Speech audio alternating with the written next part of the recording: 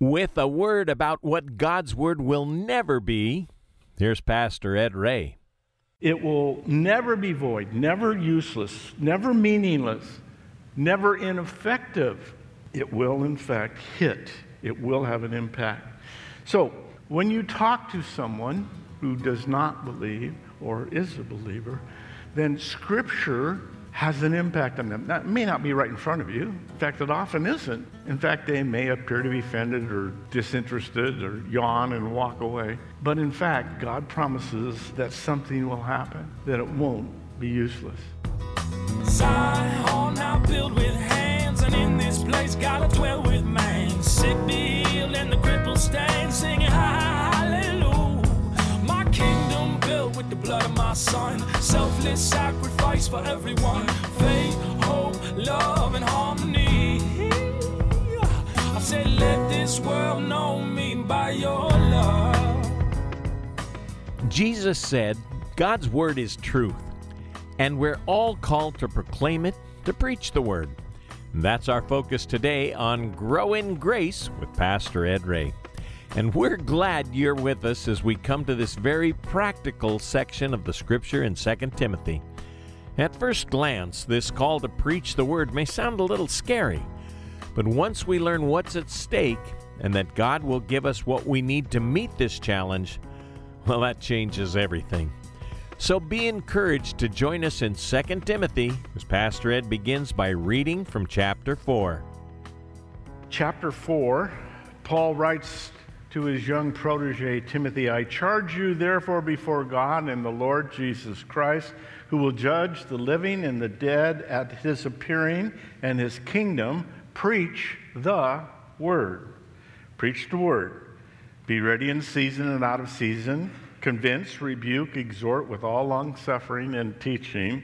For the time will come when they will not endure sound doctrine, but according to their own desires, because they have itching ears, they will heap up for themselves teachers, and they will turn their ears away from the truth and be turned aside to fables.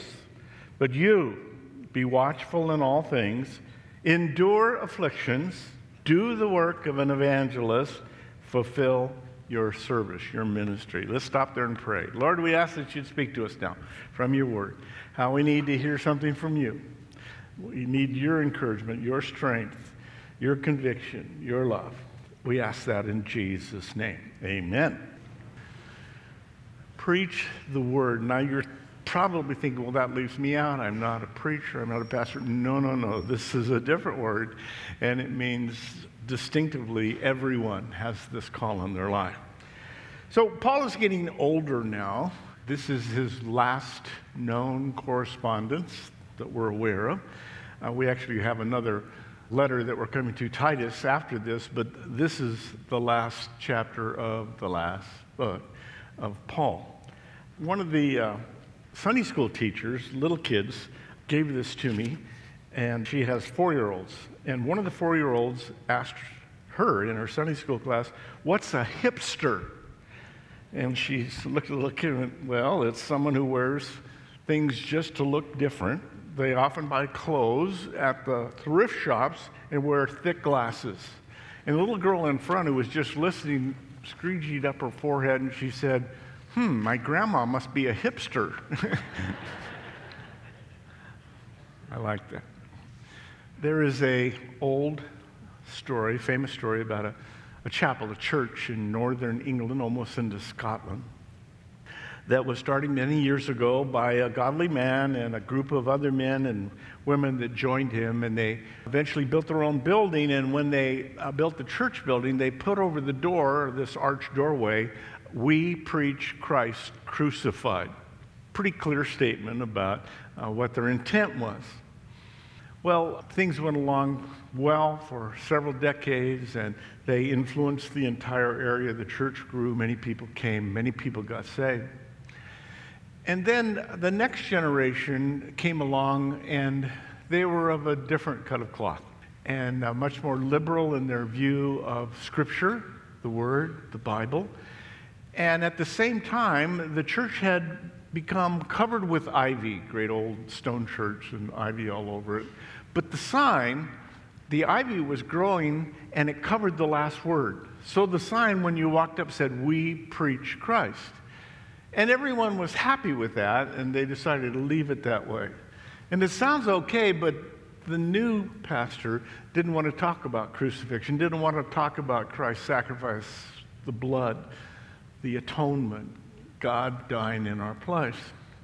And the church went on, and it began to lose its vitality, and less people were coming. The years went on.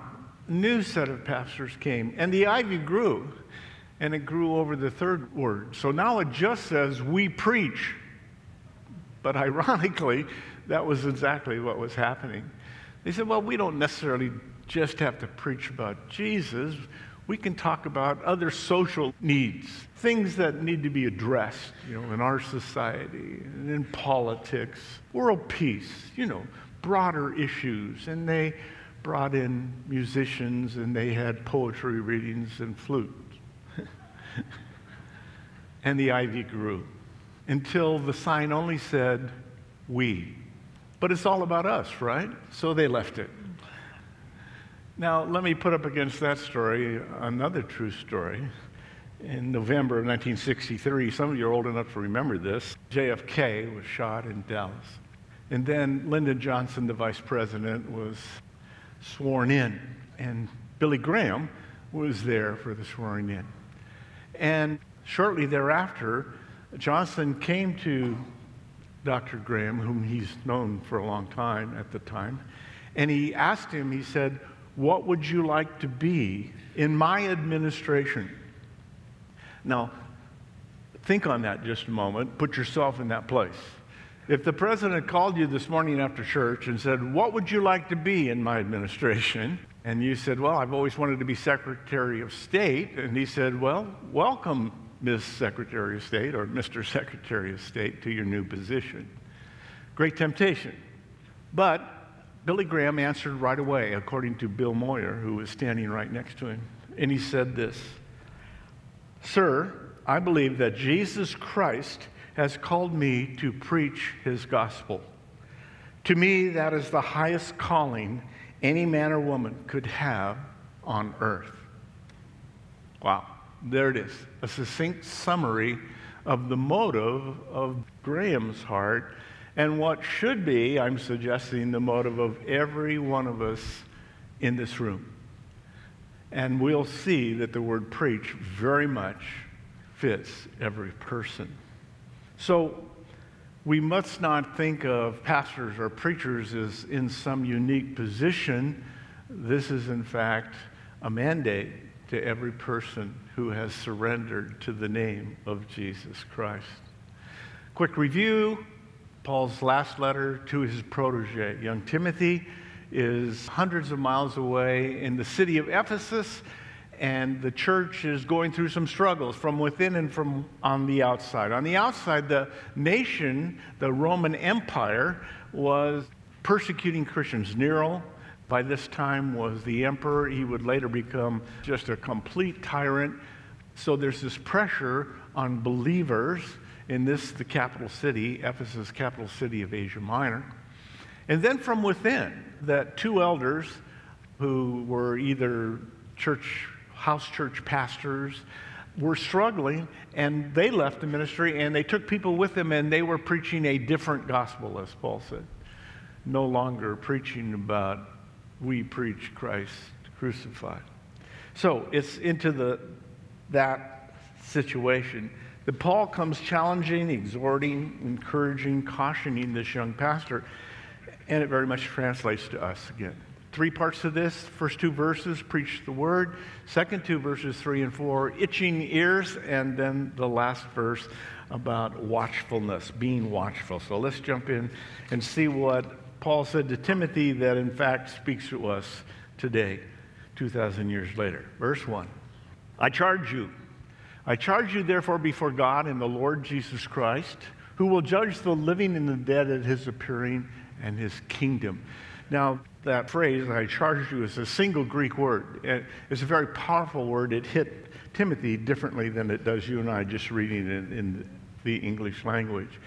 It is a legal term that means to testify under oath. Like we might today put our hand on a Bible and say, I swear to tell the truth, the whole truth, and nothing but the truth, so help me God. Well, Weiss Greek said, in pagan Greek speech, it was used to call the gods and men to witness, as everyone is my witness, or as God is my witness, kind of an idea.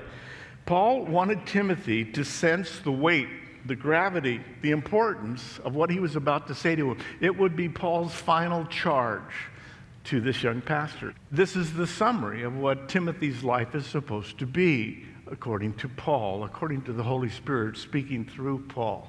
So it's a very powerful, solemn statement, a serious moment for this young man. Therefore, looks back to the last two verses. If you were with us last time, we looked carefully at the statement, all Scripture is God-breathed. All Scripture is theo, where we get our word theology, God, pneumatos, where we get our word pneumatic, air, breath. In this case, all Scripture is God-breathed, inspired by God. Because of that, because that's true, Timothy, because that's the reality of what we have, then be careful. There's something God wants you to do. Now, Paul includes the name of Father God and God the Son, the Lord Jesus Christ, to even add more weight to this statement. The ones who were judged, well, Jesus is going to judge the living and the dead. He said so in John chapter 5. The Father has given to me the judgment. So Jesus is going to be in judgment. The word galeo was sitting, for those of you who are familiar with the book of Acts. But the point is, Paul told the Corinthians in 2 Corinthians that there was a bema judgment seat of Christ, the seat of Christ, where rewards were handed out for the Isthmian Games in Corinth. The Olympic Games were every fourth year, and on the off years, there would be these Olympian Games that were called the Isthmian Games, the Isthmus of Greece. So Paul is referring to that idea here, that Jesus will judge those who know him, who have surrendered to him, who have given their lives to him, have trusted him for salvation. Those will receive rewards at a judgment seat, the judgment seat of Christ. And those who don't will stand before the great white throne judgment. And that's in the last chapters of the book of Revelation. We'll get there. Where everyone will be judged who is not a believer according to the things they've done. Now, that is a pretty weighty subject we're dealing with here rather quickly. But God wants everyone to know that there are consequences for the decisions that we make in life. There will be consequences, and there will be judgment. Before we move deeper into 2 Timothy chapter 4, Pastor Ed Ray makes one more appeal to be ready for what's ahead. Here again, Pastor Ed Ray on Grow in Grace. I have friends in the past that I don't want to hear about God. I just want to do what I want to do. I want freedom, of course, which is not freedom, because someday everyone will stand before the creator of the universe. So powerful stuff here, but Paul is trying to motivate this young man not by fear, but by the importance of what he's about ready to be and do. He says, Timothy, do this with your life. Verse 2, preach the word. Preach the word. Be ready in season and out of season. Convince, rebuke, exhort, and with all long suffering and teaching do these things. Okay, so here's this word, preach. And kerosio in the Greek language, or keroso. It is a word that means to herald, to be a town crier. That's the use of it in the Roman Empire in the first century. And it goes all the way up to the 17th or 18th century, where people would come into a town square sent by a king or a governor or the mayor of the town to proclaim announcements. And it is the foundation of this word to declare something, to speak out something to people. Declare what? In this case, the Greek word logos, the word of God. Be ready to spread the word. Another translation says, be ready to spread the word whether or not the time is right. And goes on to explain, really in simple terms, announce, proclaim, set forth, God's Word. Okay. You are charged to do that. I am charged to do that. Mark 16:15, Jesus said, go into all the world and preach, declare the gospel. Oh, Pastor, that's scary to me. I don't know if I can do that. Well, you can. There's some things that you need to do beforehand, which is know the Word. So if you're a brand new Christian, start reading and start memorizing Scripture. And Paul is encouraging here for him to do that because it will be fruitful. His life will matter. He will have significance in his life. And all of us want that. We may not articulate that, but we want to be significant. We want this life to matter. That's what Paul is saying to him. Preach the word. Notice town criers, heralds, didn't preach what they wanted to say. They didn't preach about themselves. They didn't talk about their families or other things. They spoke about what the government official asked them to. So this is not preach yourself. This is God's complete revealed word. The Bible, scriptures, all of it. And God promises that when you do that, when I do that, that there will be a change in someone who hears it. Here's the way he told Isaiah. So Isaiah is feeling the same thing that many of you are feeling right now. Whoa, I've tried it doesn't work, I'm discouraged, I shared with this person or that person, and it's been a long time and nothing's happened. Here's what God said to Isaiah when he was complaining about that in Isaiah 55, verse 10. God speaking, for as the rain comes down and the snow from heaven, and do not return there, but water the earth and make it bring forth and bud, that it may give seed to the sower and bread to the eater, so shall my, capital M, God, so shall my word be that which goes forth from my mouth. It shall not return to me void, but it shall accomplish what I please, and it shall prosper in the thing for which I sent it. That's God's promise, that his word, by the very nature of him having said it through the Holy Spirit, through men, is powerful. It will never be void, never useless, never meaningless, never ineffective. It will, in fact, hit. It will have an impact. So, when you talk to someone who does not believe or is a believer, then Scripture has an impact on them. That may not be right in front of you. In fact, it often isn't. In fact, they may appear to be offended or disinterested or yawn and walk away. But in fact, God promises that something will happen, that it won't be useless. I've discovered in my own life that there are 3 ancient Greek words that need to be lined up for this word, the logos, to happen. Number 1 is the word logos, which is I need to know God's word or I can't talk it. Second Greek word is ethos, where we get our word ethics from. That my character has to match what I'm saying. If I'm saying one thing and doing something different the rest of the week, people who know me are going to say, he's just full of hot air. He's talking about stuff that he doesn't do himself. So logos, ethos, and then pathos, where we get our word passion from. God wants passion in our lives for our relationship with him. He loves us, and he wants us to act like it. Now, maybe you're not demonstrative. No, I'm kind of a quiet person. It still doesn't mean that you don't have passion for this subject. Jesus loves you. He has a passion for you, an intimacy with you, and he wants you to show that to other people. Not go overboard, not dance around and jump up and down and be crazy. Just be passionate enough about it, care enough about other people. Love isn't love until it's given away. If you care about people, you'll want them to know, people that don't know God, you'll want them to know God so they'll spend eternity with him too. Do you care about that person? Well, yeah, I care about them, but they always just blow me off when I say something. Keep saying it. I see the results of that here, doing what I do every week. People that were told something years earlier, and then they'll come in and tell me about it, how it was bothering them. What did that person mean when they said that? And they'll repeat words that are scripture, but they didn't know what it meant. God just did this thing in them. My best friend in college, my roommate, self-sufficient guy, very wealthy family. And I told him about Jesus, and he just blew me off years after I became a Christian after college.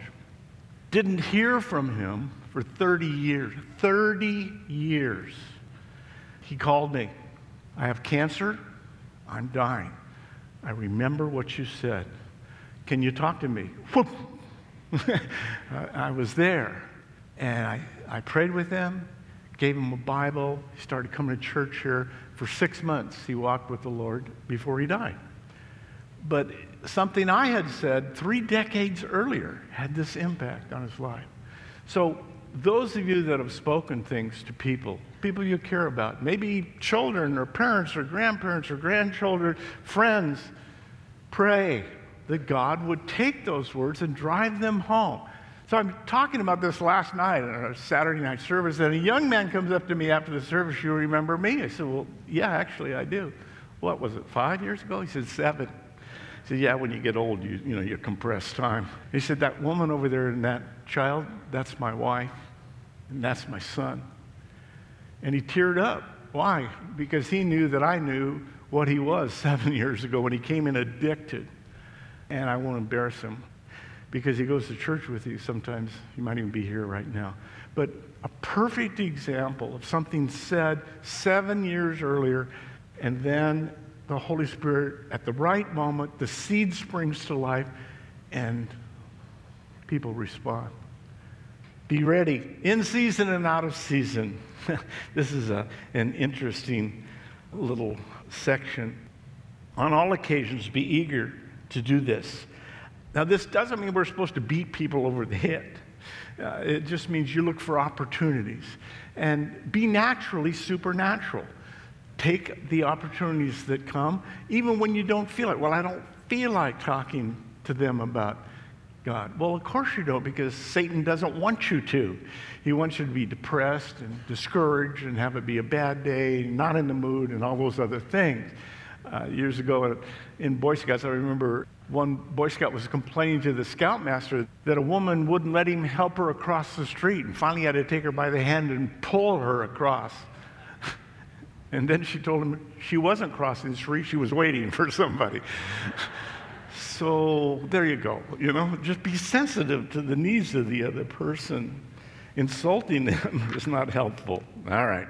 The word convince is a word that means to create an interest in the other person, to pour water on a seed maybe that someone else has planted. We are going and growing through a study in 2 Timothy here on Grow in Grace with Pastor Ed Ray. Did you miss a portion of the message, or was there a part you wanted to hear again? Just go online to thepackinghouse.org for a replay. We archive our programs there for you so you can listen anytime you'd like. That's thepackinghouse.org, or listen to us on Apple Podcast.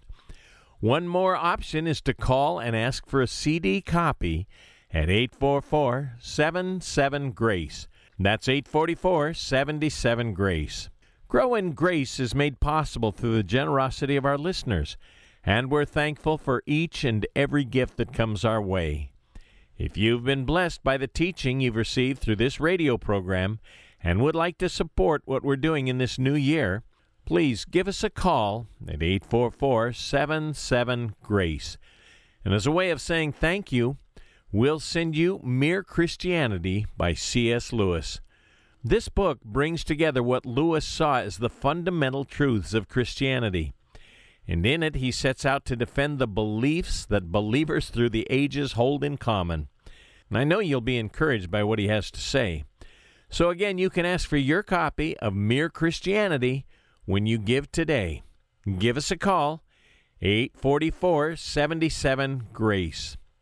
Our prayer is that you'll grow in grace as you study along with us. And if that's happening in your life, please do write us. It would mean a lot to hear if these daily studies have an impact on your life.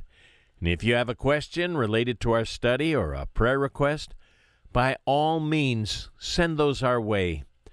Our email address is packinghouseradio@aol.com.